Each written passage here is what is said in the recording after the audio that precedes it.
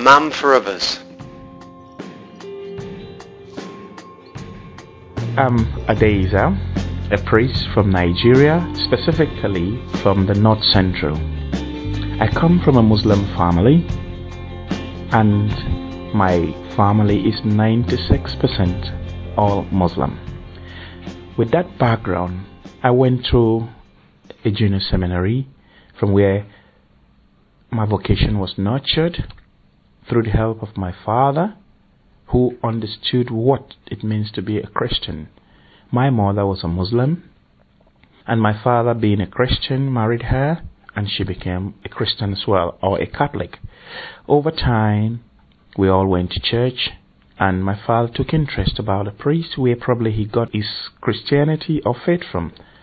Now, going through the minor seminary, I went on to the major seminary in the northern part of Nigeria, where I became a priest many years later.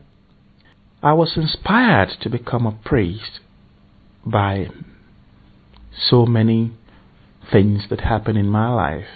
I can't pin it down to one particular thing, but I must say there's a particular nun who was very instrumental.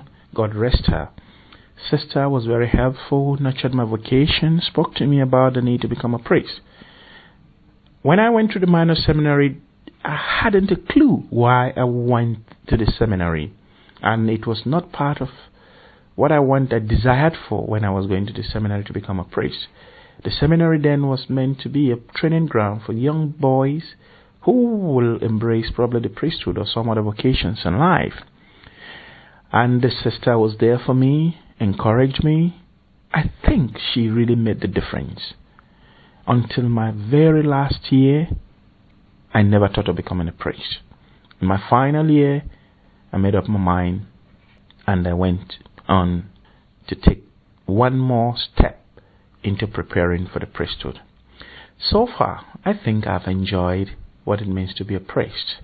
The challenges, the difficulties, the daily yes that I had to say, even when I knew how difficult for me that yes, and many more yeses, as Michael Quest would say, I never planned for.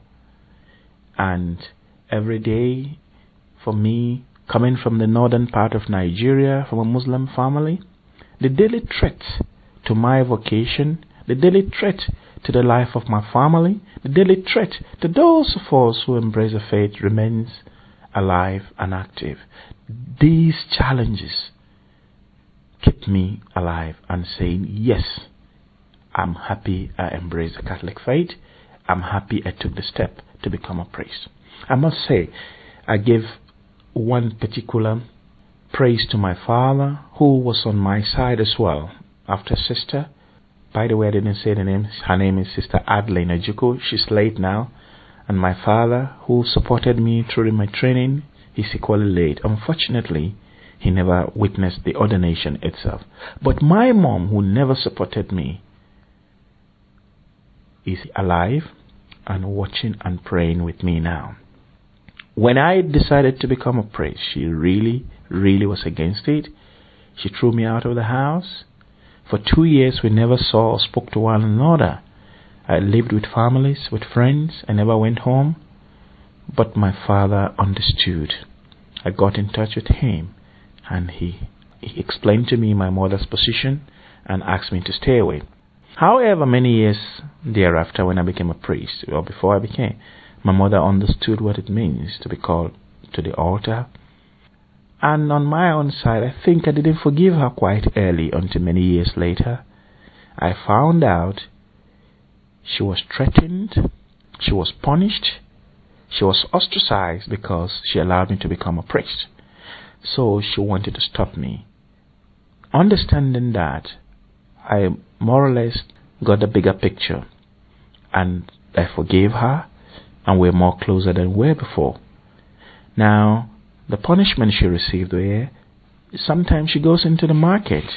She wants to buy vegetables. She's refused because she has a son who wants to become a priest. She wants to buy bread. She can see loads of loaves of bread. She's told they are all paid for.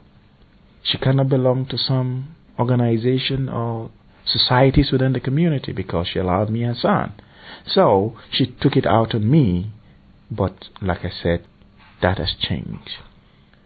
Her faith is as strong as the rock of Gibraltar, and I'm proud of her even though she didn't support me at an early stage.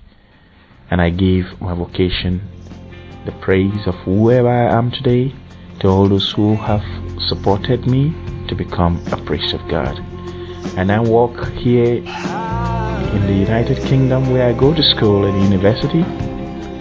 I have the support of the local bishop, the local people here, and it has been tremendous. Staying out here in Europe and the love I have witnessed makes me feel I don't miss home that much. I lived in Italy, in Rome, where I studied.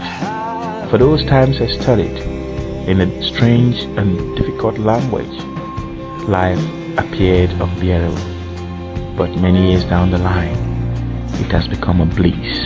In totality, my priesthood, the Catholic community are for me one inseparable figure of love.